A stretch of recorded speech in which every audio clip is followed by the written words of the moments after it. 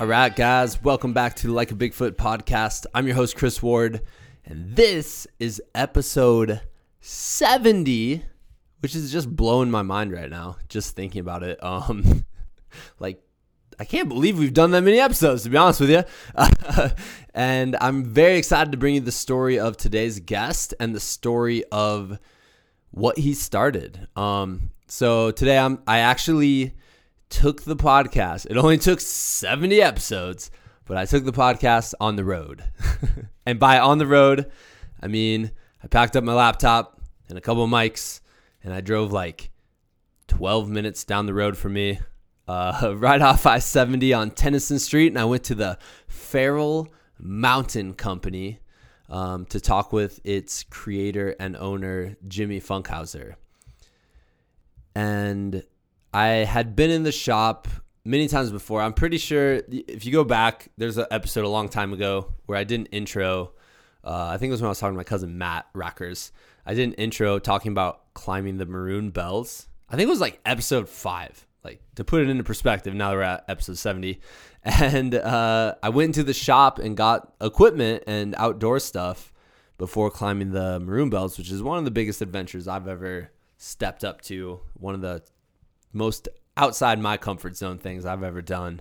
And I remember walking in, the people who worked there were just so unbelievably nice and knowledgeable, and they knew their stuff, and their equipment was really like legitimately awesome gear. They have all sorts of stuff, camping equipment, sleeping bags, really awesome clothes. And their logo is badass. It's 2 ice axes crossing each other, and they're like top of them are mountains. So anyways, long story short, I was very impressed by Feral Mountain Company. Kind of became a fan. Lindsay, my wife, bought me a bunch of their stuff over Christmas. I kind of walked around like a walking billboard because she bought me a hat, a shirt, and a water bottle. And I was like, I can't wear all these in combination here.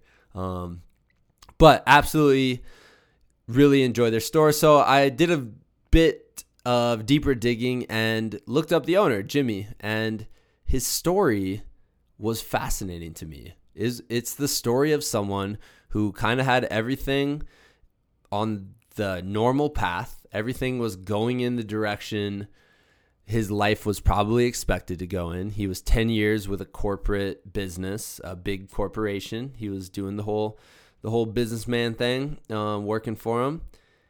And then all of a sudden, one New Year's Eve, he thought to himself, what would I do if I were to live in a year without fear?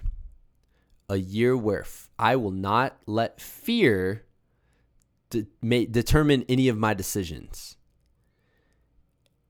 And 3 months later, he started his own outdoor shop in Denver. So he quit his job, went down the path of most resistance, probably, of starting your own business, and really, stepped into the uncomfortable with a smile on his face and decided to start something for himself. And it's really inspiring. It's really motivating to me when I see people do that. I have a lot of friends who are entrepreneurs who started their own business and things like that. And I'm always so just, it's inspiring to me because their projects become kind of like a mirror of themselves. Their values, their goals, that bleeds into what their projects result from.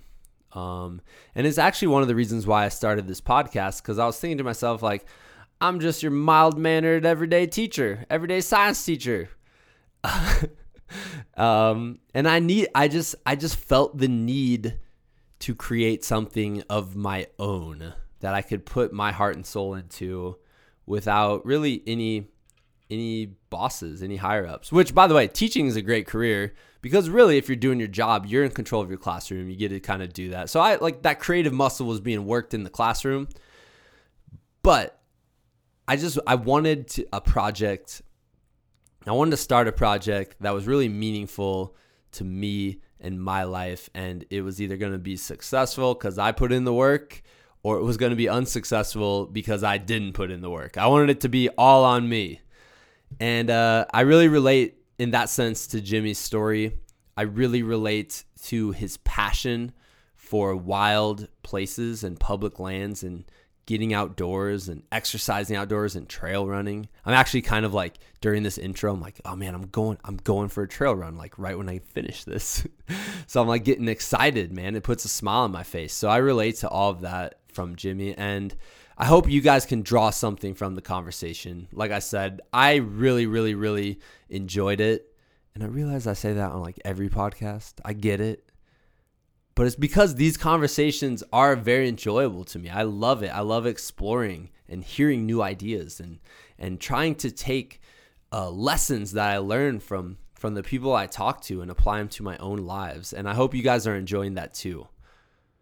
All right. So once again, the store is Farrell Mountain Company. If you're ever in Denver, it's literally right off of I-70. So if you just fly into Denver and you're like, I'm going to drive up to the mountains, this will be like a 2-minute detour. Like it's right off the main highway.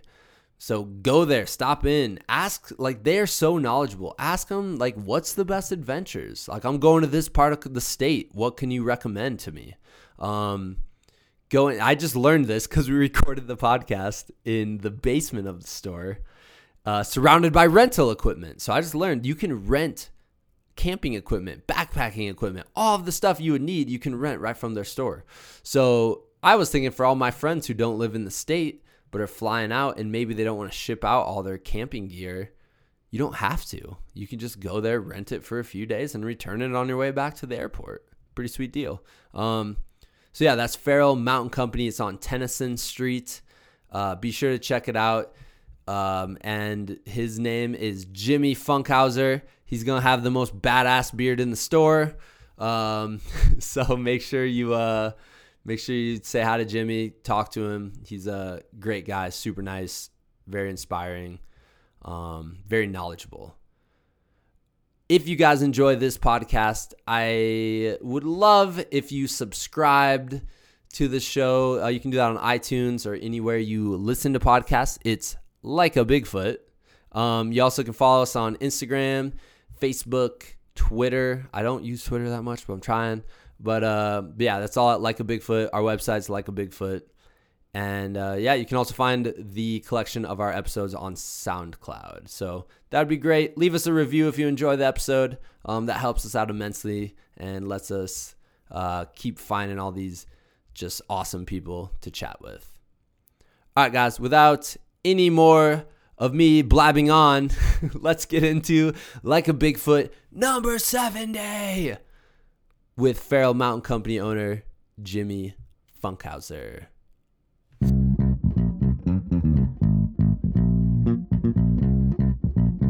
All right, welcome to the podcast, Jimmy.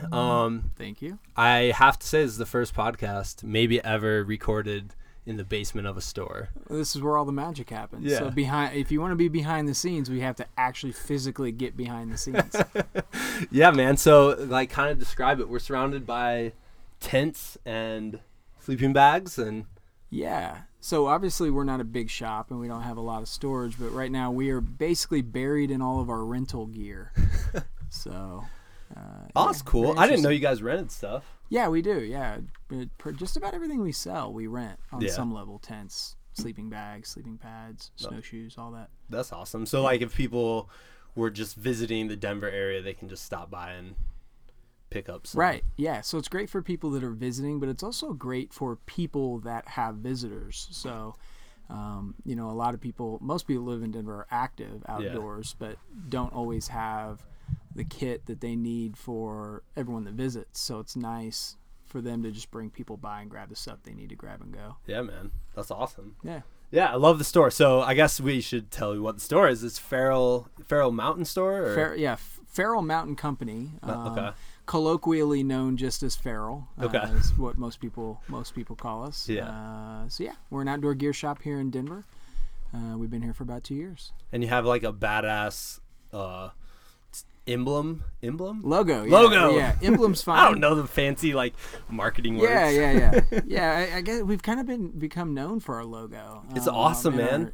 So our shirt is we've been trying to come up with like a way to measure, but a lot of people believe that it's actually the best-selling T-shirt in Denver right now, which is crazy.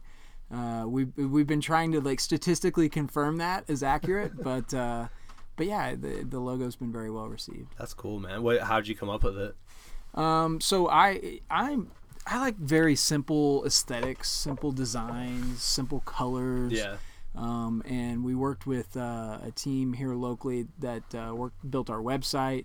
We just kind of collaborated back and forth on really narrowing down the design of that logo. We went through, as you can imagine, a billion iterations until finally coming down to that one. But I just wanted something that was a little edgy, but also still very clean and simple. Yeah, man. I like how the top of the ice axes are mountains. Yeah. Which this maybe goes to say something about me, but it took me like a good few weeks of wearing the shirt to realize that. And I love that. No, that's great. And that's actually the case for a lot of people. Yeah. And I wanted something in the logo that was a very subtle homage to, kind of what we are and who we are and what we do. And a lot of people don't ever notice that detail.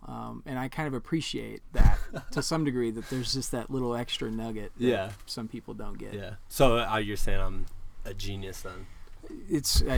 I can't independently confirm that, but you're ahead of the curve. Yeah, man. Yeah. That's cool. So let's get into it, man. Sure. I read a couple articles about you doing kind of, I try to do like minimal research for this, right? Where I'm like, I want to know enough, but I don't want to know everything. You don't want to lead the witness. Yeah, and like that's not fun for me. I like figuring stuff out as we go.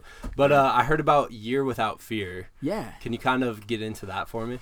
Yeah. So that's, I guess, what kind of led to the creation of Feral. So I was in a pretty big corporate gig previously. I was with my old company for 10 years. And I had suffered the same disillusionment that I think everyone goes through in that type of setting. Whether you love it or not, there's always a point where you just start asking yourself the big questions and keep coming back with the wrong answers. And it was New Year's Eve, 2015, and I was out with some buddies, and a buddy asked me, what do you want to do next year? Because I'm not a big like resolution person. Like, in my opinion, if you want to do something, you shouldn't have to shame yourself and just do it.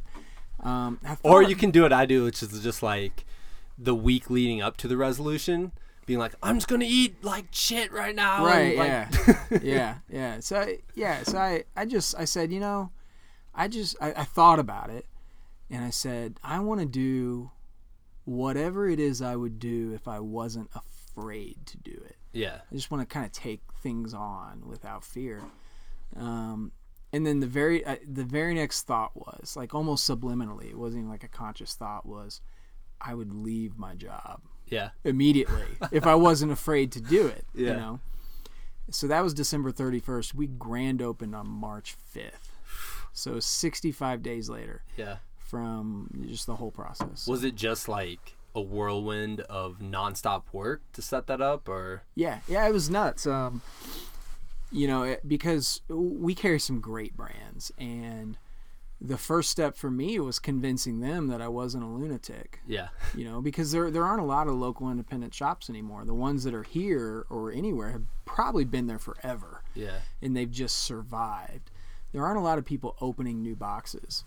So, I went to Outdoor Retailer, I think it was like a week or two later in Salt Lake City, and I just went basically booth to booth and introduced myself, said, this is who I am, this is what I want to do, this is what I'm passionate about. We don't even have a name yet at that point. Yeah.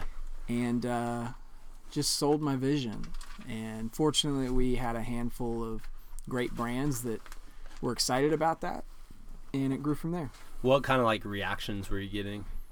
Oh, the whole gamut. Like, people that were excited and people that literally thought I showed up on a cocaine binge or something. Like, I'd lost my mind. Like, this guy who came in off the street and didn't, I mean, I'm being a little facetious, but truly there were some people that weren't really even interested in having the conversation because,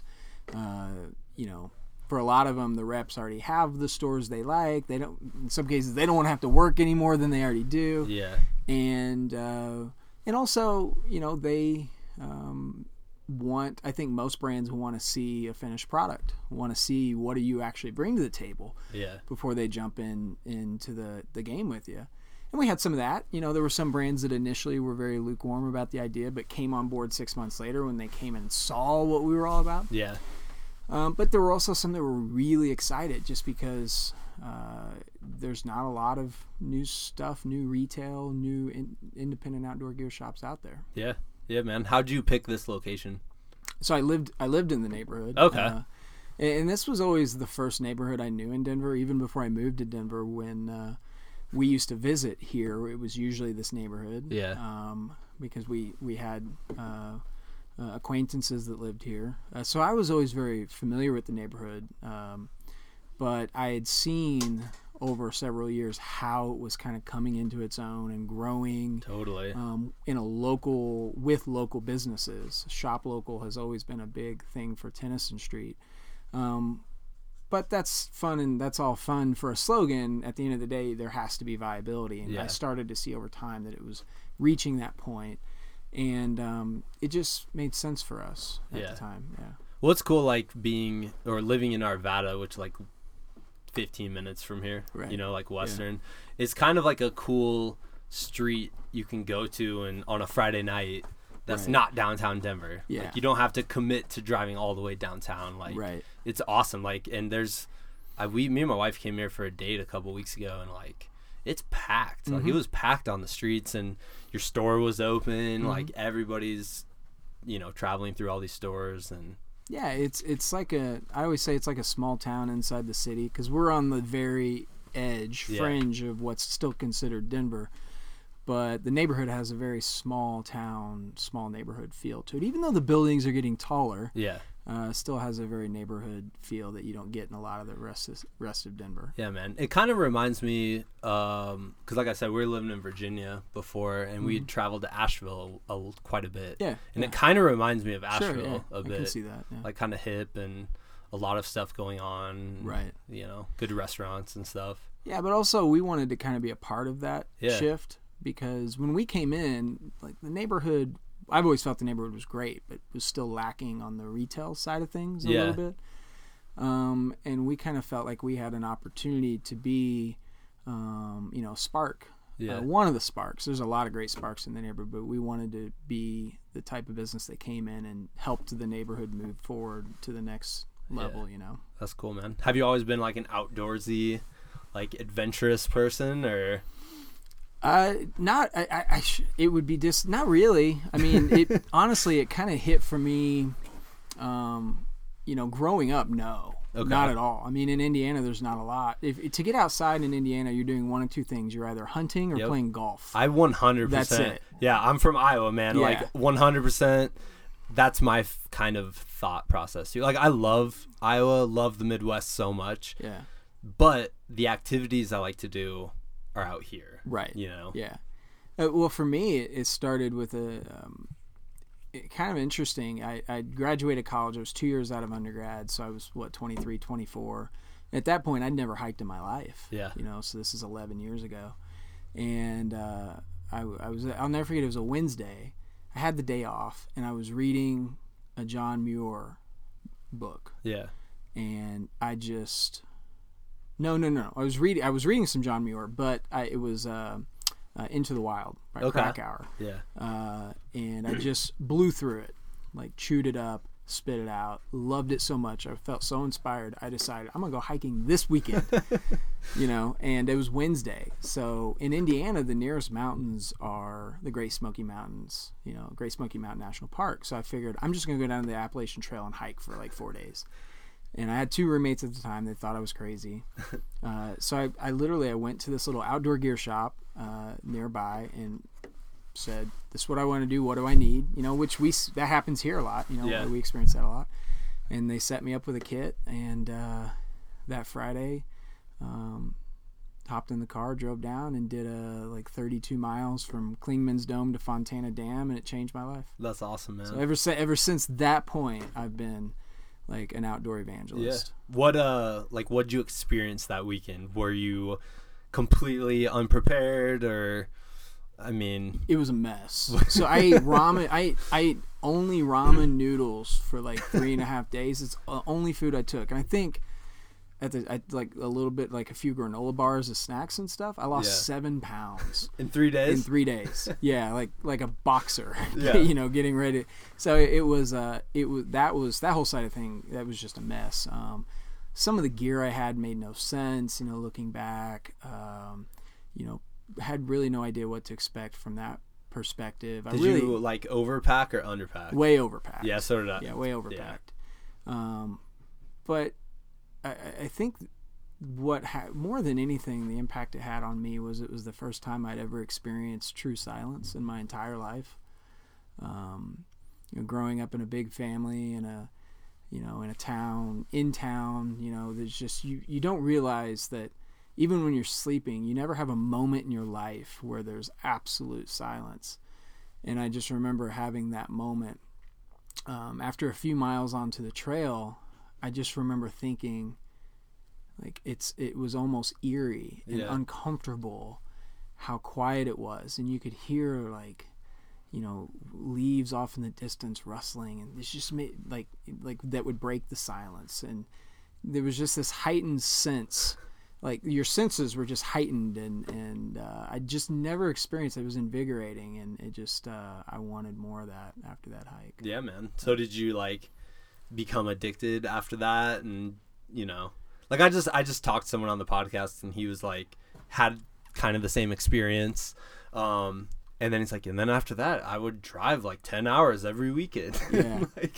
No, I will say, unfortunately, that wasn't an option for me at the time in my life with my career, but we made a habit, me and 2 buddies who kind of became my hiking buddies back home, made a habit of taking a trip to a destination and doing a big hike whenever we could. I did some hiking there locally in Indiana, but it became pretty clear to me swiftly that if that was going to become a functional part of my lifestyle, staying in Indiana was just no longer an option for me. Yeah. Would you go down Appalachians every time, or? Yep. Typically, yeah. What kind of places did you like there? So Great Smoky Mountain National Park, I think, it's the best part of the AT that I've hiked. I know that a lot of people feel otherwise that have hiked more, particularly up in Maine, some other areas. I really liked the area near Damascus, south of Damascus in Virginia. That was a lot of fun. I actually hiked through that section with my brother a couple years later into Damascus on trail days, which if anybody's a thru hiker, trail days. Just a big gathering of all of the thru hikers along the AT. So that was a really special couple days there in Damascus.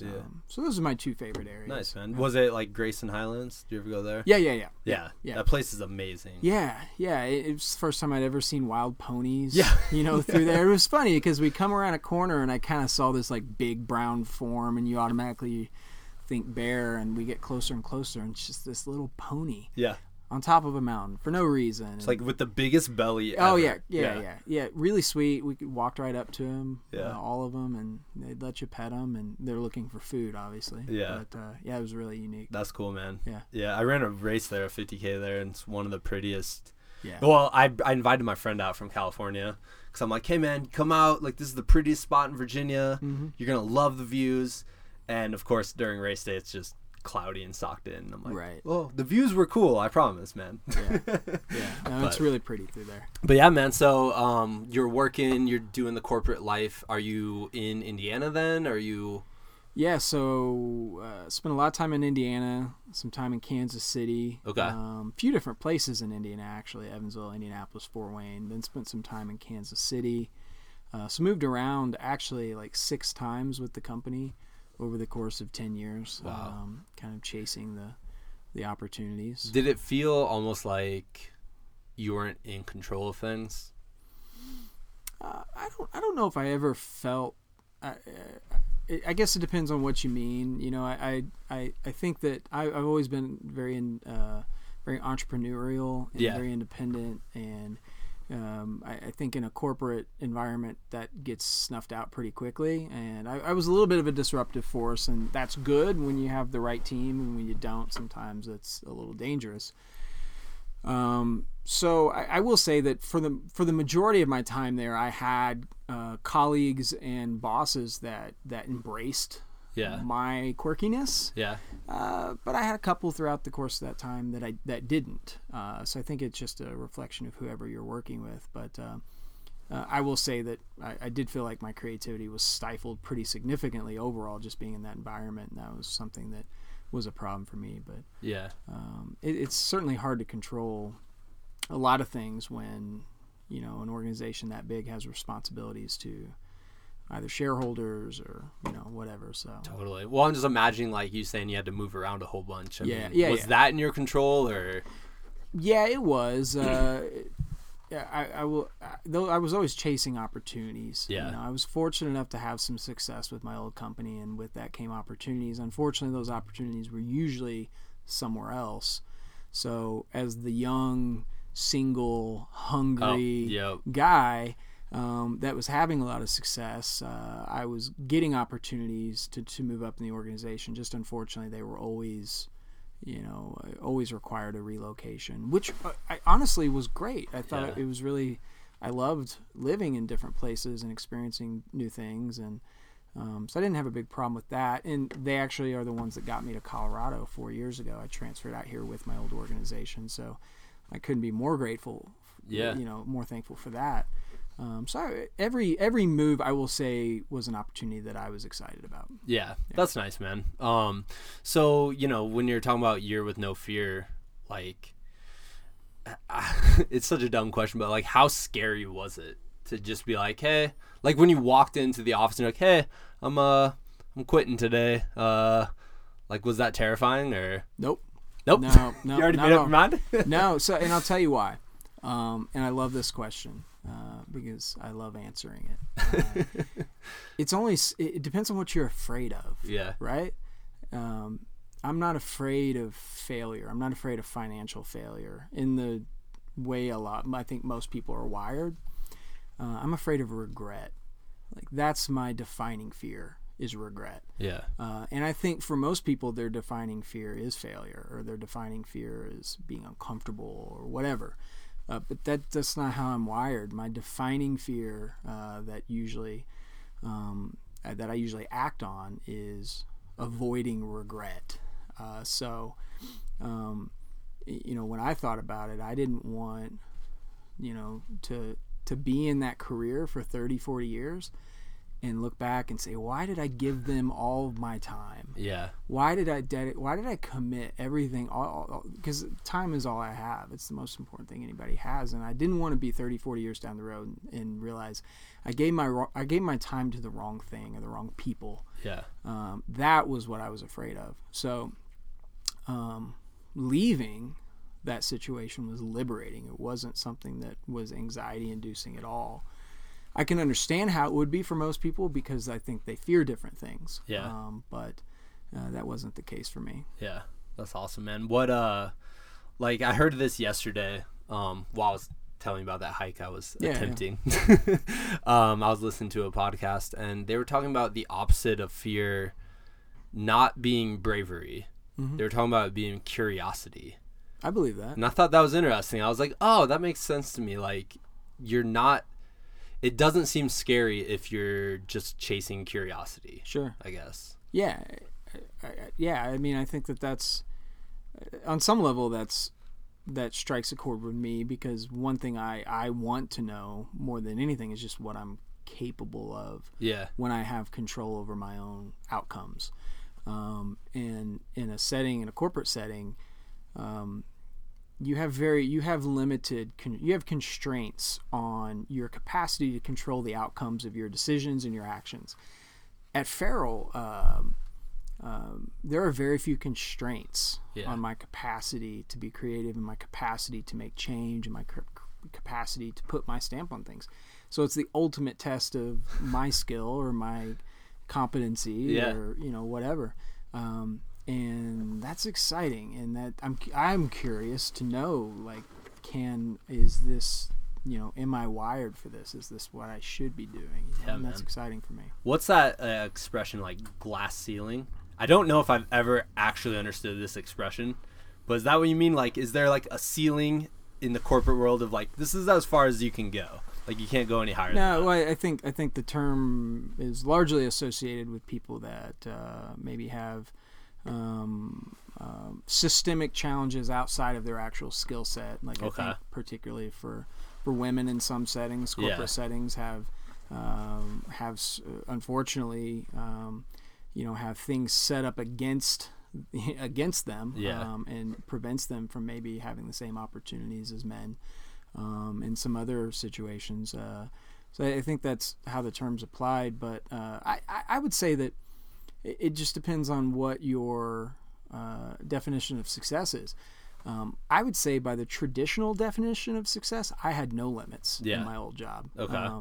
I could have made a tremendous amount, made great money, could have made a tremendous amount of money, could have continued to have a very successful career, which by most people's standards is the success they're chasing. Yeah. So I wouldn't say that by traditional standards, there was probably no ceiling there for the most part.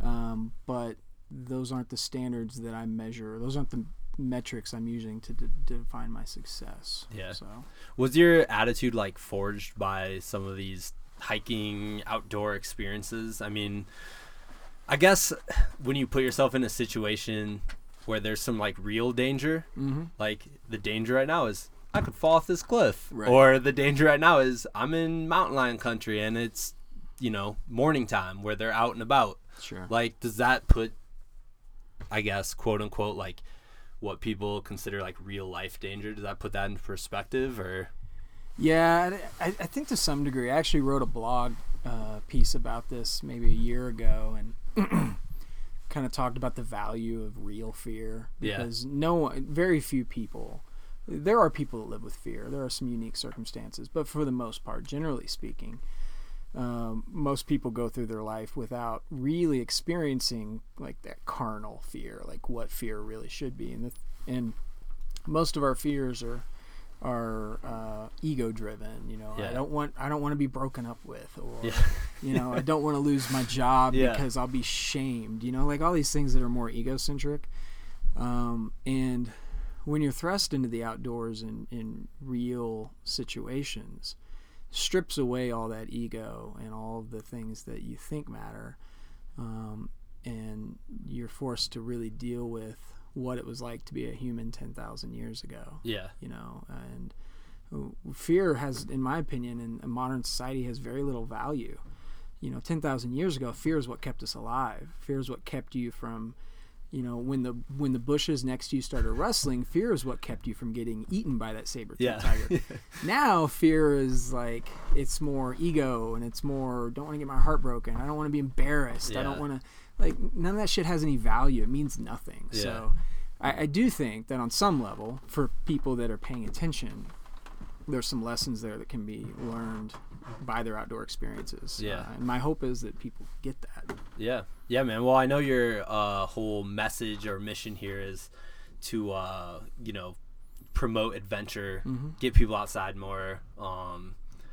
Is that one of the reasons why you want them to experience these? I think there's a lot of value there. I think it's something I've always been passionate about because I've seen the value it's added to my life. So I've always wanted to try to engender that feeling with other people. So there is that. I think there's just some personal value in having real adventure in your life. But it's actually twofold for me. There's also an environmental component to it, a conservation component. I studied environmental management in grad school, and somebody said something to me in grad school that always stuck with me. They said, one of my professors said, as it relates to conservation, you'll never protect what you don't love. You'll never love what you don't know, and you'll never know what you haven't come to experience. And what he was saying essentially was, if you want to protect nature, you want to be a conservationist, you want to do these things, you don't have to work at an NGO. You don't have to be a politician. You don't have to be an attorney. You don't have to donate all your money. Sometimes just connecting people with the outdoors is sufficient, because those are the people, when they've had the experience, those are the people that fall in love with national parks and the mountains And subsequently, those are the people that become the adventure warriors, the environmentalists. Those are the ones that vote in politicians that will conserve public spaces and will vote with their dollar. And that really stuck with me and became a big part of why I wanted to do this, because I decided I wanted to be on the rather than the environmentalist advocate or preacher, I wanted to be the person that actually helps people fall in love with the things that we should be protecting. Yeah, man. It's funny. I was literally just talking to somebody about this, and she was mentioning, bear ears has been in the news lately, and she's very environmental. She lives basically on public lands. But even she was even like, I had never been to Bear Ears, and so I was like for the cause, but as soon as she went there and visited and spent like 4 days just exploring it, she's like, now I was 100% in. Yeah. Just being there promotes that. You can be an environmental attorney, you can work at a nonprofit, you can do all these things, but if you've never personally experienced what it's like to be in the mountains or stand on top of a mountain or be in a national park, you're just doing it because you think you should, not because you give a shit. Yeah.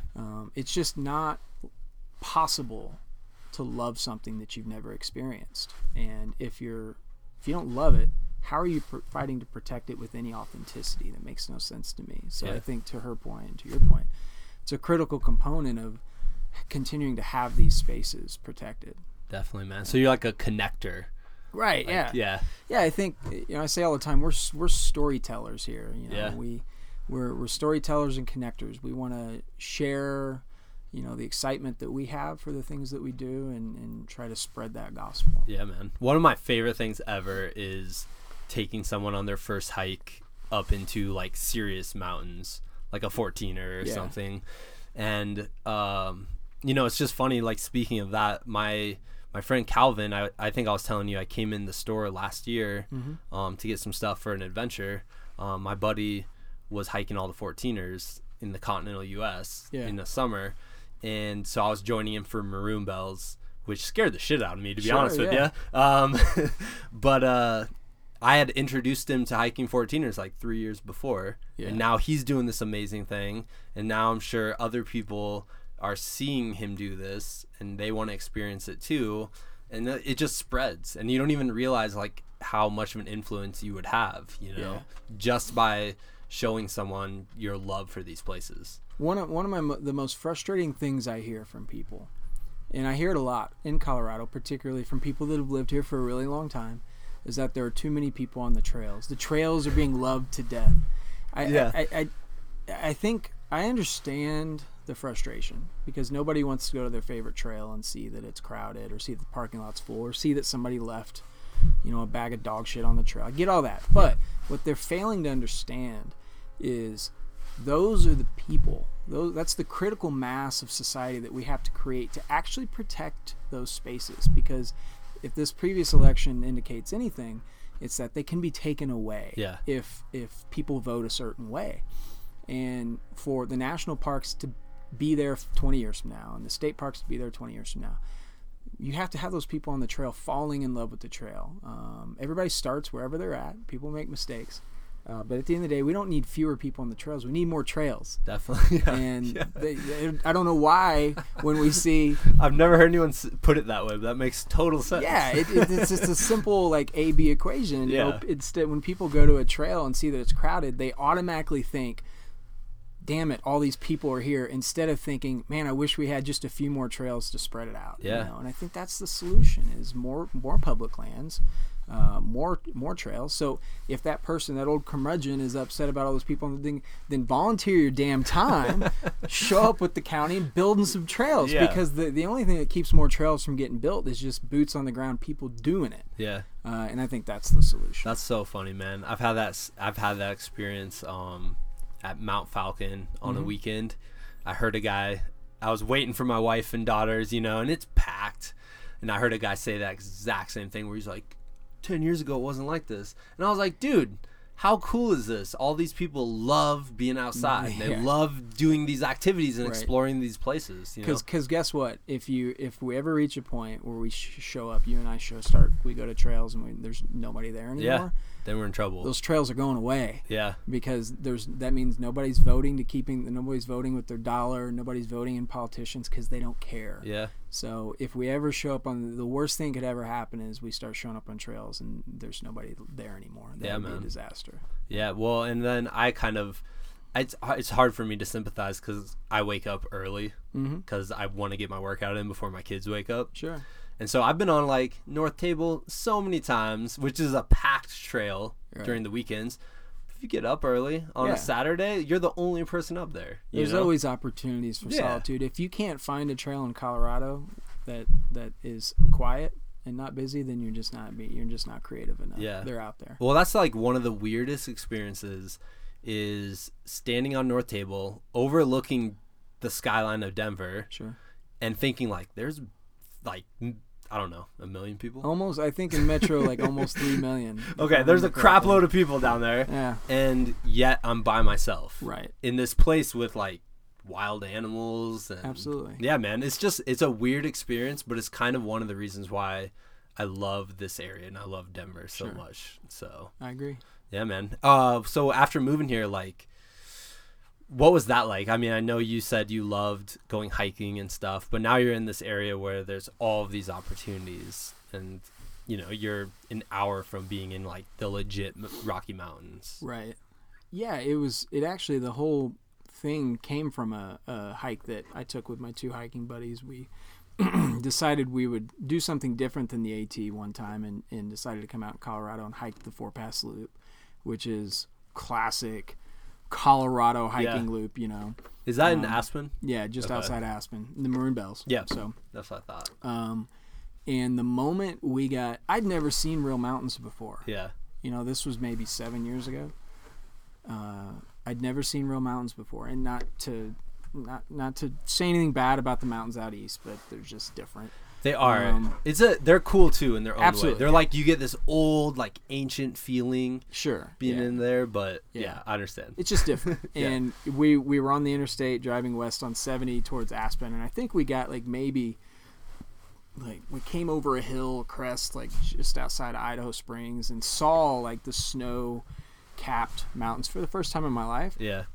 And I remember turning to my buddy and saying, "I'm going to live here. Like, I have to live here." Yeah. And it took me a while to make it happen, but when I got out here, I went at it hard. I mean, I wanted to experience. You could live in Colorado your whole life and not see everything that's really worth seeing. And I did. I went out pretty hard, tried to get around and see as much as I could. I'm a big trail runner. Yeah. That's pretty much my go-to adventure is getting out and just knocking out miles. And I just went at it. You know, it's just a different experience. Like, I mentioned earlier we were chatting that the High Lonesome Loop's my favorite trail run. And in that trail run, like, you can experience adventure like you would never get in Indiana or out east. So it's a very special place. Yeah, man. What are some of your favorite spots out here? So I more of the high alpine stuff is what I really enjoy as far as trail, like the High Lonesome Loop. The Four Pass Loop obviously is, I think regarded by many as one of the most beautiful hikes. Is that like 20 some miles? 20? The Four Pass Loop it's 20 something. I can't remember. If it's high or low 20s. Yeah. But I like loops, high alpine loops that can be ran in a day. Yeah. I mean, I enjoy backpacking, but I'd certainly like my flavor is definitely more trail running. Yeah. You put in a good day's of work and you can get a beer afterwards. Get a shower. Yeah. Yeah, not have to dig a hole to shit in. And I don't mind doing any of that stuff, but like it was funny because before I was a trail runner, I remember that one of the first visits in Colorado, we went up to Fort Collins and did a hike, and this trail runner like blew past us. Yeah. And I remember looking at him and thinking, man, how's he enjoying this? Like, he's going so fast, he's not soaking it in. Yeah. There's no way he's having fun. And now that I'm a trail runner, I'll run past a group of hikers and I think, oh man, how are they having any fun? They only get to see like 4 miles today. I get to see 20, you know? Yeah. So it's just a different perspective, different experience. But I love it. Yeah. I always talk to people like it's a way to get to the really pretty spots. Right. Like a little bit quicker, you know, and you can see more of it and you get to experience more. I mean, there's things to love about both hiking and running. Absolutely. Because, hiking, you get to kind of slow it down and really appreciate it. Yeah. Or post-holing like I did yesterday. Right. That enjoyable experience of sinking up to your waist in snow. Sure. That really slows it down. Yeah. But the High Lonesome Loop, I can go out there and that's a good half day's work. Yeah. Trail running. And it's just hard to do that sort of get that kind of adventure in a day if you're hiking. Yeah, man, that would be a long hike. It'd be a slog. Yeah, definitely. What have you been just mostly around this area, or like what are some of the best adventures just around the Denver area? Yeah, so I think the go-to spots for just about everybody is Golden, Morrison, Evergreen. Kind of the go-tos. I think Evergreen actually, outside of Three Sisters, Aldurfa, there's actually a lot of trails in Evergreen that people, don't really like. Captain Mountain, you can kind of go in the backside of Evergreen. I just think people end up. There's like 10 or 12 hikes near Denver that they're just everybody does, and there's a lot of other opportunities within an hour that are kind of hidden. Like Silver Plume, which is like 45 minutes west of the city, has a couple great trails that you can literally hike or run right from the town. And 730 Trail in Silver Plume, you can leave literally from Main Street and be on top of a 13er 5 miles later. Really? And people don't even know that. That's so cool. Empty, so I try to sprinkle those in wherever I can. Yeah. And like if like tonight I'm a little short on time, so I'll, we'll get a quick run in here near the city. I go up to Boulder a lot actually. Yeah. Boulder. Even though I live in Denver, Boulder has some of my favorite trails. I end up in Boulder once or twice a week running because I just love the proximity. Get a great run in, go get some Sherpa adventure in, Nepalese food and some chai, and I love running in Boulder. Bear Peak is seriously one of the best hikes that I've done in the state, and it's just right over Boulder. Yeah, the Skyline Traverse there in Boulder is so much fun. That's a great trail run. Good. Another example of like a full day effort. Yeah. Where you're getting some like legitimate mountain running in, but you're never more than a couple miles from some Starbucks. You can. So you have just amazing proximity. But the Boulder Skyline's another favorite. So it's just great. Or like the Green and Barrett or Green and Barrett. Do a Green Mountain and Bear. Double. That's always like. That's called Green and Barrett. The Green and Barrett, yeah, the Green and Barrett.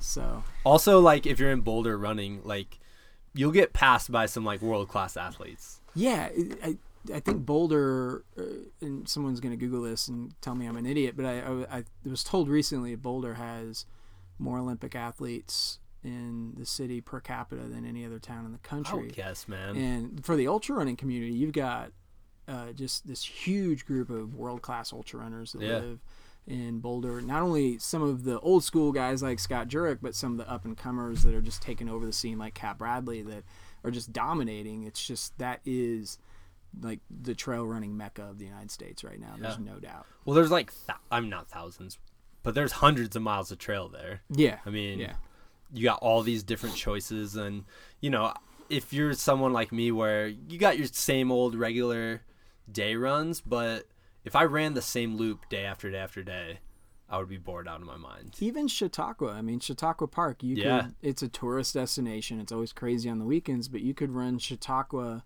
all summer and put together different loops and routes all summer and never run the same route any day in a mountain park, so it's a special place. What are some common things people come in the store and ask you or want advice about?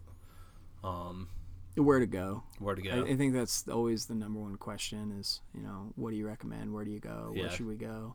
Where should we start? Hey, I want to do a half-day hike, or I want to do a 3-day loop, or I want something that I can do a 4-day loop with very little altitude. Just all these different variations, a million different variations of the same question, where should I go for this? That's always the number one question.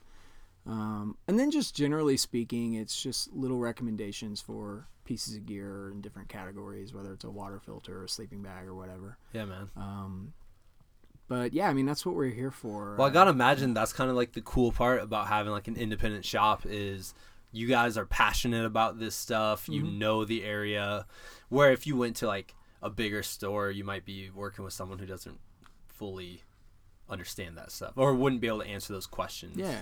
You know? Yeah. Everybody that works here is an outdoor junkie. Yeah. You know, we're not like, I don't know. Actually, I don't know if anybody that works here has any retail experience. I take that back. I do, because that's where I came from. But one person worked at another shop a while back, but I don't think anyone actually, because I don't care about any of that. Like, I just want people that can be here to share stories and educate people on stuff, you know. So it's a little unique. What are some ways? I know you guys do group hikes and things like this. What are some of the ways you're trying to connect people? Yeah, so we do social meetups. We'll host social meetups, or we'll do 14ers in the summer, and we do snowshoe meetups in the winter. But also I think there's an aspirational component to it, or an inspirational component to it. We do film nights in the summer every first Friday, where we try to show a film or group of films that is adventure related to kind of poke the fire a little bit and get people inspired to get outside. So that's a big part of it. We write a lot in our blog as an opportunity to inspire people. But also our social media approach, particularly our Instagram account, images have a tremendous capacity to inspire. You know, whether it's a photo or a video. Yeah. I mean, probably half the times I've cried in my life, it's because I watched a video and I was inspired by it. You know. Yeah. So we really take the approach with our Instagram. We don't really do any marketing on it at all. We want to just inspire people to get outside through the images of people in our group doing fun shit. Yeah. So I think that's a big part of it for us. Yeah, man. I love the Instagram, you guys' Instagram account. Yeah, it definitely, I mean, how many, you have like certain people who are like ambassadors, I guess? Is that what you'd say? Yeah. So we have a group of ambassadors that are just basically always out doing cool shit. Yeah. And, you know, and they help us share the love. Yeah. That's cool. How do you decide those people, or... Yeah, so that's basically it. We're looking for people that are out doing cool shit and are really qualifications. Yeah, are really good at taking photos of that. Yeah, you know, there's some other things like, you know, we have to feel good about their approach. Yeah. You know, one thing that we're very passionate about is not being elitist. Yeah. About getting people outside. And there have been, you know, we brought some ambassadors on in the past that we had to let go because, you know, they seemed to take the approach that the outdoors is only for people of their skill set, and that doesn't square with our vibe. Cool. That's not cool. So there's some parameters there where we really want people that, you know, share the same philosophy we do about the outdoors. But for the most part, we just want people that are out there just doing badass stuff. That's cool, man. Yeah. And it's hard not to do badass stuff around here. That's what I realized really quick. I'm like, just driving up the canyon from Morrison to Evergreen, and you see like 10 different hobbies going on. You're like, there's rock climbers. Right. Oh, that guy's painting. These people are riding their bikes. You're like, what the hell? Like, and everything looks cool, but you kind of have to like choose one or two, you know? Yeah, and you learn very quickly when you move to Colorado that it's dangerous to brag about anything. It doesn't matter how great you are at climbing or running. The world-class version of you probably lives 2 blocks down. So just keep your mouth shut. Just have fun, keep your head down, be humble, enjoy it. But the moment you start bragging, trust me, like the world-class version of what you just did probably passed you on the trail that day. Oh, yeah, so, totally. But I'm inspired by that. Like I don't see that as like a bad thing. I see it as, I just love being surrounded by people that are out doing badass stuff, and I might not ever do it, but like I love soaking that in. Yeah, definitely, man. I got a couple more questions, but first one, does the beard just naturally happen when you move out here, or did you already have that badass beard beforehand? No, yeah. So it's funny actually. There's a story behind it. The beard shares essentially a birthday with Farrell. No way, really? Yeah. So I started growing the beard when I opened the store because in my old corporate job I could have like a little bit of stubble, but it had to be tightened the 5 o'clock up, shadow. And the moment I started Feral, I was like, finally, I'm liberated to grow the beard. I actually just took like 6 inches off. It was getting. I couldn't even get a dog brush through it. Yeah, it was out of control. But so it's actually on some level, symbolic of kind of my, journey a little bit. That's cool, man. Yeah. And then I guess just to wrap up, we've been talking on the show, just about turning, because we have guests on and it's very inspiring, and I always leave every conversation, I'm like ready to take on the world, inspired. But that's great.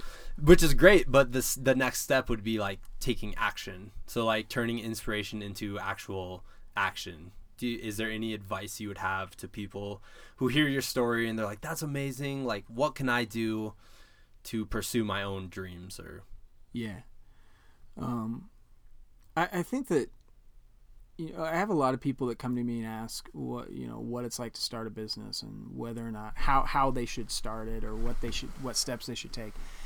I think the first thing you've got to do, if that's what you're referencing, I think the first thing you've got to do is really self-actualize whether or not you should, because it's not for everybody. Yeah. Being an entrepreneur, I don't even like that word. I think that word is stupid, but being someone that creates and takes full accountability of the result, that's not for everybody. I don't think everybody's wired that way.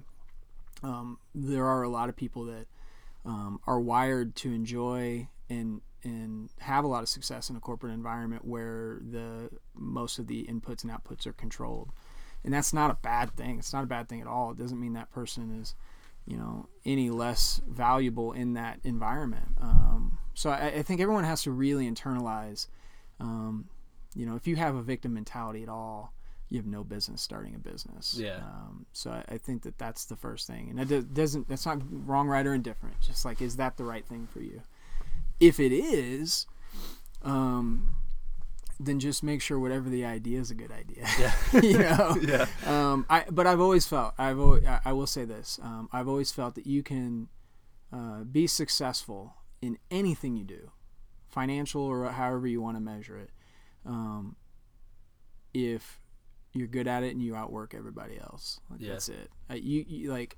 You could open up a auto body shop in Denver, and like everybody might say, well, there's 95 in Denver. Why would you do that? Yeah. Simple, just be better than everybody else. Yeah. Work harder than everybody else. So that's it. If it's something that you're wired for and you're going to enjoy it, once you flip the switch, all you have to do is outwork everybody else. And if you do that and you earn it, then God bless America. It should happen for you. I don't know. But I think so many people start businesses when they're personally not wired from a skill set perspective and a personality perspective to really enjoy it. Yeah. I think that there's an overly romantic view of what it's like to, in America specifically, to what it's like to be like, own my own business or whatever. Like, it's overly romantic. It's not for everybody. And the other thing I would say, I'll share just a quick story.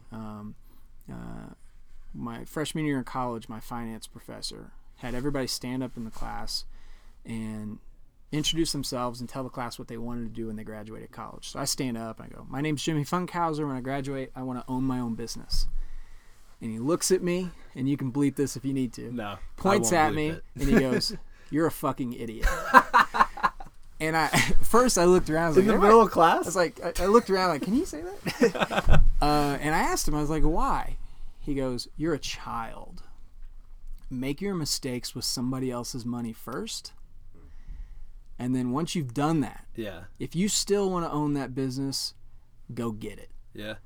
But screw up with somebody else's money first." He could not have been more right. Yeah. Because when I look back at the 10 years of my career, I was fortunate enough to have a lot of success, but I made a lot of stupid decisions that get absorbed in a multi-billion-dollar company as non-issues. Yeah.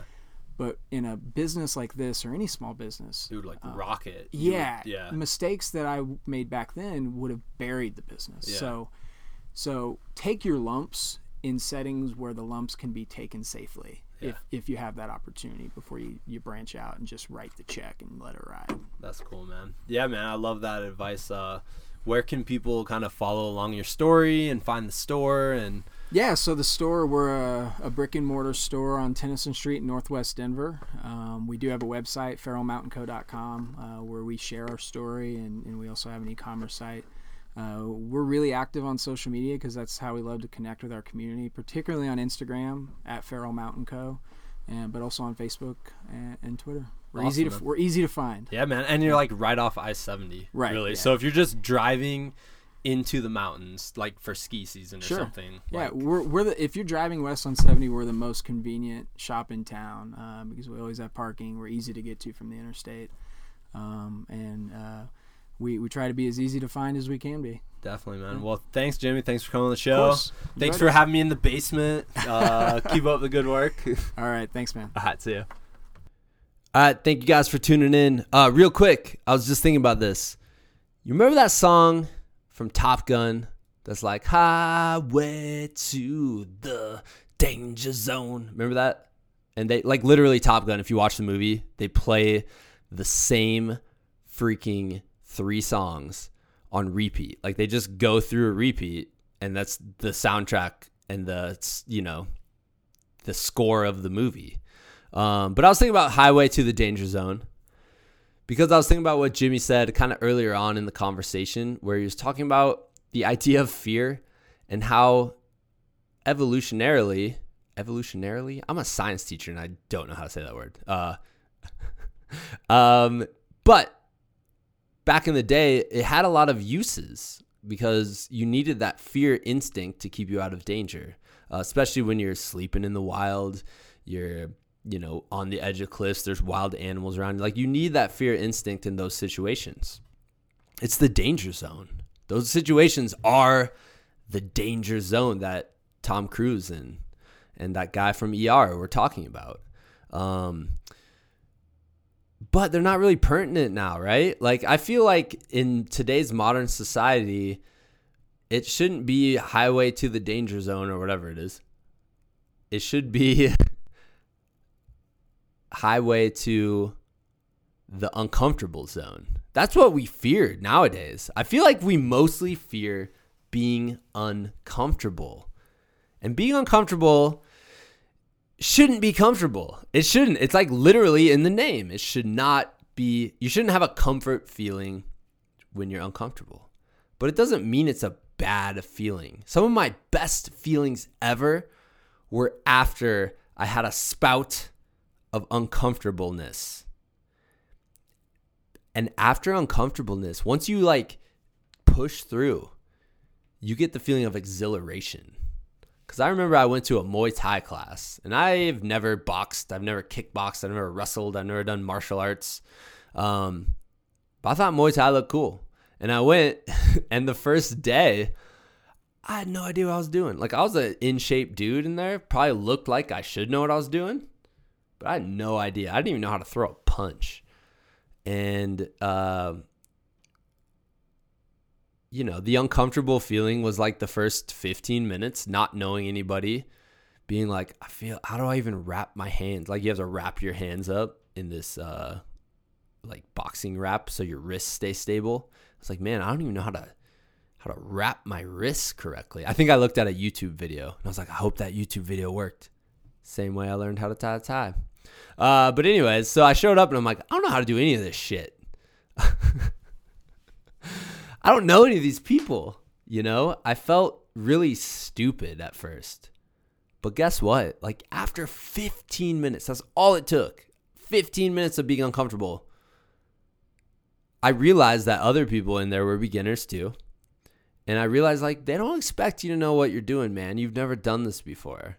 So be cool with being comfortable. Be comfortable being uncomfortable. And, it was a 2-hour class. I finished the class and I just felt so exhilarated because not only was I like, moving in different ways, so my body felt good, but my brain felt good. My brain was like on cloud 9 afterwards because my brain had a workout. My brain's like, you learned something new. And when you learn something new, you get rewarded. You get some dopamine. You just feel good, right? So the highway to the danger zone, I don't think we have to worry about that often, right? Like how often I've had it. I think I mentioned the Maroon Bells at the beginning of the podcast. When I was on the edge of the cliffs at the Maroon Bells, yeah, that felt dangerous. And there were other ways I, mentally coped and handled that. When a rock fell, because my buddy Calvin was climbing in front of me, kicked a rock. That's what the biggest danger on the Maroon Bells. The thing slid down, it missed me by 10 feet, but that adrenaline's going, man. You're like, oh, I got to pay attention. And then you're in the danger zone. But when you're just going to a yoga class for the first time or meeting someone new or starting something that you're not good at, that's not the danger zone. That's the uncomfortable zone. That's cool. Totally, you can be in that for a while. You should be in that. You should make yourself take the highway to the uncomfortable zone every so often. So I just thought of that within 30 seconds before recording this outro. I'm like, oh, that's a good song. And then I'm like, ooh, uncomfortable zone. So anyways, that's kind of my thought after talking to Jimmy.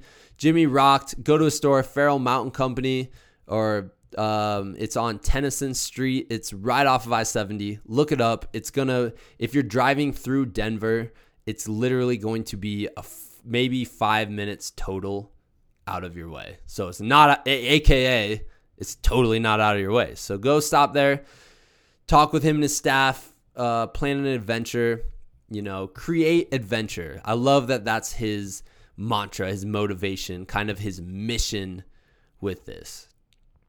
I think he's doing a great job. He wants to connect people to wild places. I think he is excelling at that. I think he's doing wonderful. It's a great store. It's my favorite outdoor store in all of the Front Range. So go there, check it out, talk to Jimmy. If you want to listen to the other episodes of the podcast, we have all sorts of adventurers and wacky people doing crazy things in the outdoors. We have different athletes, different coaches. I kind of feel like it's all I read an article online. It's how to have a good podcast. And one of the things was to have a central focus. So a podcast about running, a podcast about knitting, a podcast about Batman or something like that. Having that central focus and do every episode about that central focus, because then you're getting your niche audience. And I'm like, that sounds boring, man. I don't want to talk about I don't want to do a running podcast. I love talking about running, don't get me wrong, but I don't want to do a running podcast. I don't want to talk about that every single day or week or whatever. I want just kind of a diverse group of people. So I guess what I would sum up the podcast, it's focused on outdoor activities, true. It's focused on athletes, true. It's focused on success and motivation and setting goals and accomplishing goals. But it's really based on that Like a Bigfoot mindset. And Like a Bigfoot mindset, at the end of the day, episode 1, Brady Manriquez, shout out Brady. Episode 1 came down to finding comfort in discomfort. And once you do that, imagine the possibilities. Imagine what you can accomplish with your time. So anyways, thanks for listening, guys. You guys rock. We'll get back at you next week. See ya.